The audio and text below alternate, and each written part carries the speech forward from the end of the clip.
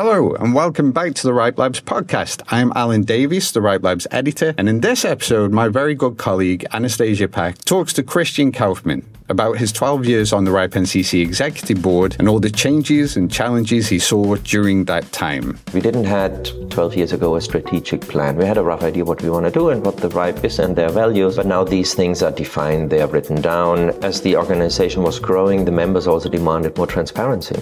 So as a reaction of that, you give them more insight. Instead of just looking at the NCC, you now suddenly potentially have impact on countries and communication in these countries. What would happen if you take IP addresses away? What would that mean for a country which is in civil unrest? For the people which are living there is not anything you think about when you run for board election. Finding what is our role there and where do we stand. That's a responsibility I guess nobody asked for or thought about when they signed up.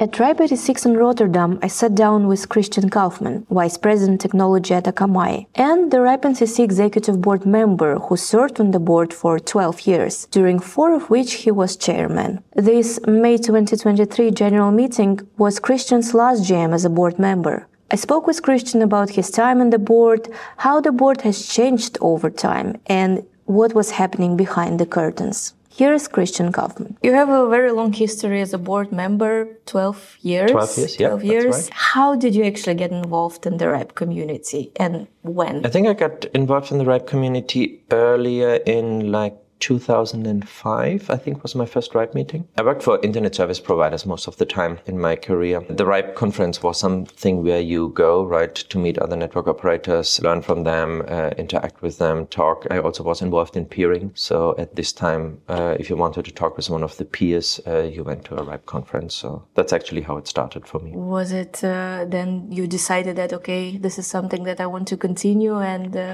miss the Ripe meeting? Or if you refer to the board, that actually started a little bit different. I already had board experience before I came to the Ripe board. I was already on the AMSIX board, the Internet Exchange in Amsterdam. I also was a MAT working group chair. Then when there was a position open at the regular election at the Ripe board, I thought, actually that might be interesting too. I'm coming to the conferences anyway. I want to be part of that. I'm part of the community and I have board experience. So let's give that a try. And then I was elected. did you have an overlap? I had an overlap for a long time. I think 6 years or so. I think I was MAT working group chair for 7 years, if I'm not mistaken. And then 6 years of that, I was actually both. Yeah, but at the same time, you also had your full-time job on the side. That's true. That's true. How did you manage to combine these two important roles in the Ripe community, your full-time job? A working group is usually not the most work, right? It is very intense during the week of the Ripe conference, but during the years,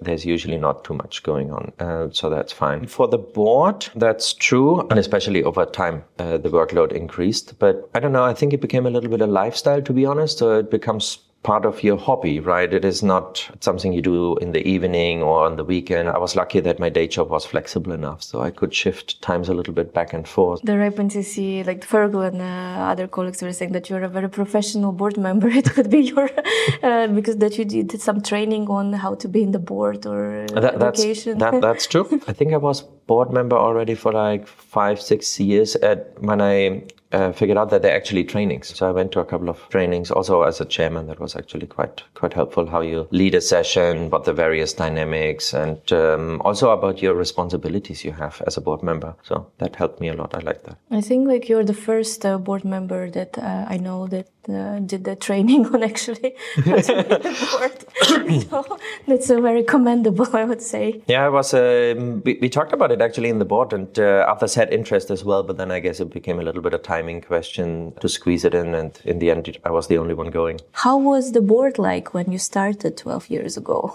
Many things were actually quite different. I recall that the board meetings usually were just half a day. Now they're more 2 days. It was more a representative board, so we didn't decide to the same level. The world was an easier world. We went through the agenda and in an afternoon with a coffee, and that was it. And then over the time, the workload and the complications increased and became a more serious endeavor. So would you tell it that this is the biggest difference between board 12 years ago and now? Or is there something else that you think has really drastically changed in terms of the way the board operates? I think there are two parts. One is really that the surroundings and, whatever topic you want to choose, from a regulation, GDPR, sanctions. At the time we had to find a new CEO. Also, the war in Ukraine.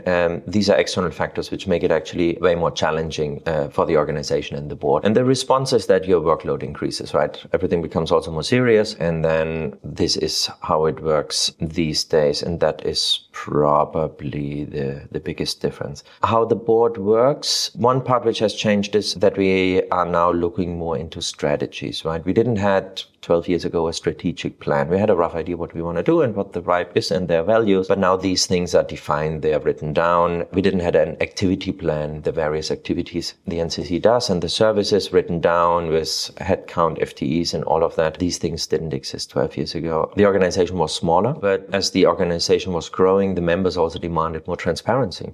So as a reaction of that, you produce also more paperwork and give them more insight, certainly a more professional and bigger environment than it was before. So for this 12 years, the organization grew. Many things have happened, also sanctions, geopolitical turmoil, the COVID pandemic, and also economic fallout afterwards. So You've overseen quite big world changes within your time at the board. Within these challenges, what are the three most challenging moments in your memory during your service in the board? Two are related to external factors, one to an internal one. I think one challenging part was when the former CEO stepped down and we had to find a new one, because then on top of your regular board work, where you now we interacted with 3 interims, you got to manage them, which is more work than one CEO, and at the same time look for a new CEO and train that one. So that certainly was a challenging part, also especially from a time perspective. The other parts were external ones, and I think that is something which I haven't seen before, and I was quite surprised about it. If you start at the board, you see it as, and at the NCC, you see it as probably a technical organization, an organization which organizes resources, IP addresses, the services. But I think we often have an inward look where we take care about our little bubble. And two things were particularly where we had to look to the outside quite a bit and actually see how we fit into the world. One part is the sanctions, and I think it came up first time with Iran and Syria, where also with the sanction interpretation, it wasn't in the beginning clear how we react to that and what it actually means for us. And thinking about that, instead of just looking at the NCC, you now suddenly potentially have impact on actually countries and communication in these countries. What would happen if you take IP addresses actually away? What would that mean for a country which is in civil unrest? For the people which are living there is not anything you think about when you run for a board election, right? So suddenly the responsibility you have in that regard is way bigger. Biggest challenge, or the biggest stress, if you want, was when the war in Ukraine started, and we got this open letter about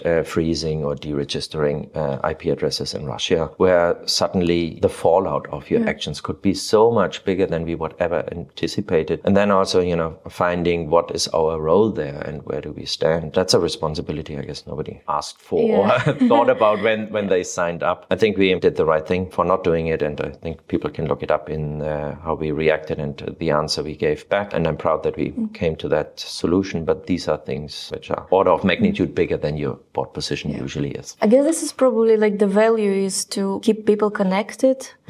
And probably that's what drove the board to make the decision. It had multiple facets, but one is certainly that we are neutral, right? And that we serve communications for all the people. We do not have a political role, as in having any opinion about which party is right, wrong, or whatever. That is important to keep the neutrality which we have, right? If we pick sides or get involved in these things, that's not our role. But this neutrality, I mean, I know this has been a very hot topic around discussions that what is actually neutrality, right? And I think in the times like war, it's very difficult to not pick side, because it's also how the media constructs our minds and picking sides, basically. Was there a lot of actually argument? Was it very difficult difficult to reach consensus? There was a lot of discussion, and these are not things which you get affected by them, right? You have a personal opinion about it, and you might have an emotional opinion about it, that's for sure.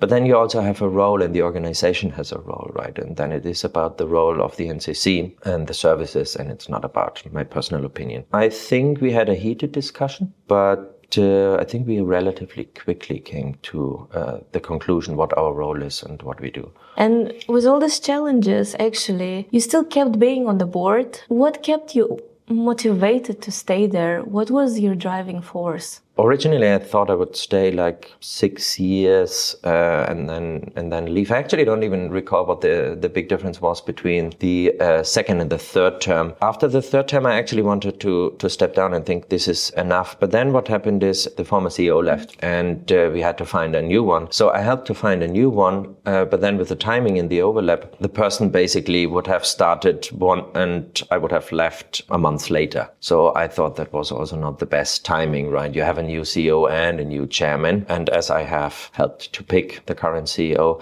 I thought it is also just fair that, I do another term, help to get that settled before I move on. Hopefully it didn't disappoint you. No, quite the contrary. If you look for the parts where I'm very happy with the decisions we made or how things turned out, I'm very happy with the CEO we found and have. Before this podcast, we had a conversation, and you also mentioned that you really enjoy being part of the transformation processes, and that you actually were behind many changes in the way the board operates. So there were probably moments also in your history of the board that you find most memorable, but let's now focus more on positive things and some of the highlights. Can you remember one or two from your memory? Hans-Peter was certainly one of them. Another one is probably, I'm very happy how it turned out with the new chair, with Andre. We had a handover 6-7 months ago or so. There wasn't any disruption to the board or how we work. So I was very happy that it wasn't just depending on me and, that the whole ship sails and continues without me. That is a point which makes me quite happy. It's a bit more now about the community that we serve, and we mostly hear the voices of the community members that are a few, but they're very active on the mailing list. They certainly come to the RIPE meetings, but what the board serves is the 20,000 membership. And how, as a board, you ensure that the voices of those who don't speak up are heard and being taken into account? This is certainly a challenge, but I think we were becoming actually quite good over the years. There are various ways how we get input. The mailing list is one of them, but as you say, there are, depending on the topic, 10, 50 people which are not representative for the 50. But on one side, they are often representative for a camp or, a fraction of the membership or a business model or something like that. So you already get a little bit an idea of the various camps which are arguing. But we are not just getting feedback from the mailing lists when we have conferences like that. RIPE week this week, we get a lot of input from people. You get a lot of professional and structured input via the survey. RIPE conducts a survey every couple of years, and I think one is coming up this year. I think we had an outcome of roughly 4,000 last time. So 4,000 out of 20,000 is already, statistically quite a significant one. And then I guess we have an idea of, when we also go to regional meetings, of what the particular country or geographic area has as a challenge and what they believe. And then you try to mix and balance all of these different things together. And then I guess you have an idea what the membership as such wants. The bigger problem is probably to actually bring that all under one roof, because the diversity and the interests of the members are so far that it is not one common thing, right? It is all over the spectrum. And that's probably the bigger challenge than actually just understanding what they want. Yeah, the RIPE region is very, very diverse, and it's Central Asia, Europe, Middle East. It's such a different landscapes and politically, economically. And I guess this is something very difficult. But yesterday in your presentation, actually, it sounded like you were trying to convince people stay away from electing to the board. I was like, was this the point of your presentation? It's funny, a couple of people made that comment, because in the presentation yesterday, I talked about the time commitment and how much work it was for me. No, the idea was not to scare people away. But to be honest, you also want to have candidates which have an idea what they get themselves into. We make in the job description, which is published, we mention a couple of days, I think 20 days or something like that a year. But you never know what it means in emails or meetings or stuff like that. So I thought giving a little bit an overview is good, that people know what they sign up for. And also they should be loving to read, right? You said. That is true. Let us see if I recall the number, but I think we had in the last 12 years, 1,245 documents to read. But apart from being a very keen reader, what are the other qualities that, in your opinion, a board member should possess? On one side, you should understand the ecosystem, and probably some technical background is helpful. But I don't think you have to be a technical person per se. If at all, we have probably more technical people on the board than we have managerial people or finance or legal or so. The topics I talked about, the challenges, they had nothing to do with IP numbers. So to represent the NCC and actually guide it, being a more well-rounded character is probably helpful. For a chairman, I think chairmans have changed in general in boards. I think we had more chairmans which were leaders or had a vision and were probably pushing, more like the managerial type. What I see in boards these days is more the moderator, including everyone, see that everyone is heard, and then actually reaching a consensus out of that. So from a chairman, I think not having too much of an ego and being a moderator is a good thing. So from your experience, who are the best board members? I mean, not by person, but what is the social portrait of a person? Because you were mentioning before that it should be someone who doesn't maybe want this power. It's probably even more important for the chairman, but if you have too much of an interest in power or a very strong ego, then the whole collaboration part in the board gets more difficult. You cannot, as an individual board member, push a particular agenda, right? You have to talk with all of them, kind of find a consensus. So the more you're actually driving an agenda, the harder it is to collaborate with the others. But then I think it brings me a bit to the question of the interests. I think many people have this understanding, not about the RIPE NCC executive board, but just generally for the boards.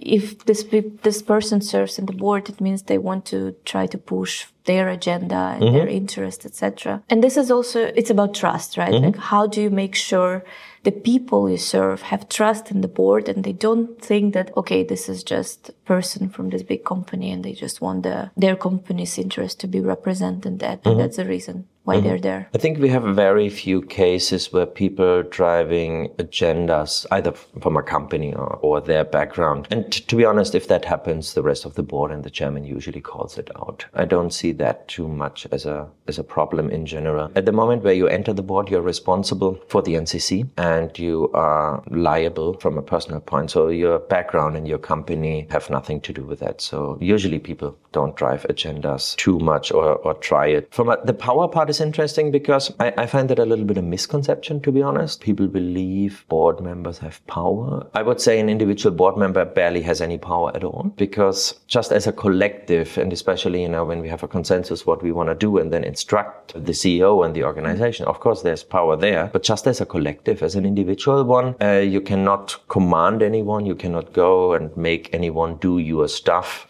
Just as a collective it works. So I didn't feel so powerful. So you mentioned that maybe managerial skills are even more important than technical skills for the board member to possess. And we discussed that before. Let's say if the board needs to take a decision about some technical project, and if they do not possess enough knowledge about the concept, about what's going on, how do you normally make decisions and how you make sure that this is the decision that is right? These are 2 or 3 questions in one. So let me try to unwrap it. We do not instruct or micromanage on a particular per project level anyway, right? What we said is a guidance, and we have a look at the activity plan, and you can choose any particular topic. Let's say RIPE Atlas probably was a good one. We didn't say how the RIPE Atlas probes look like, how the code looks like, or any of these things. We had a vision that we want to have a measurement network, but how the NCC executes it, that they basically, which hardware they have chosen, how they have programmed it, all of these things came from the NCC, right? So we don't micromanage projects.